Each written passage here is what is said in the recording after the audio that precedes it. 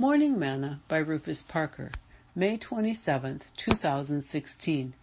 Then the chief captain came and said unto him, Tell me, art thou a Roman?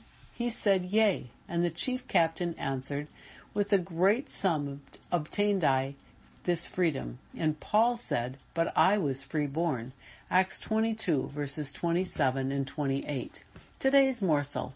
I hear in the media many people who say that they are still in slavery, trapped because of where they live or the requirements placed upon them because of their wrongdoing.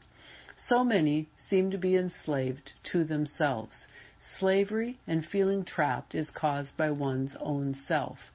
Slavery and feeling trapped is in the mind. We can learn contentment even in a place that we do not want to be. And if you have contentment, we can be free. What would you do if you would have to pay for your freedom? Would you have enough money to pay for it? Aren't you glad that Jesus took care of that for you so that you would not have to worry about it? Scripture says, Then Jesus said to those Jews which believed on him, If ye continue in my word, then ye are my disciples indeed, and ye shall know the truth, and the truth shall make you free. If the Son, therefore, shall make you free, ye shall be free indeed. John 8, verses 31 through 32 and 36. The only way you can be free is to obey the word of God. By all accounts, the chief captain paid for his freedom, but Paul told him that he was free-born, meaning his new birth in Jesus Christ made him free. Do you feel as though you are trapped and in slavery? Well, Jesus came that you might be made free.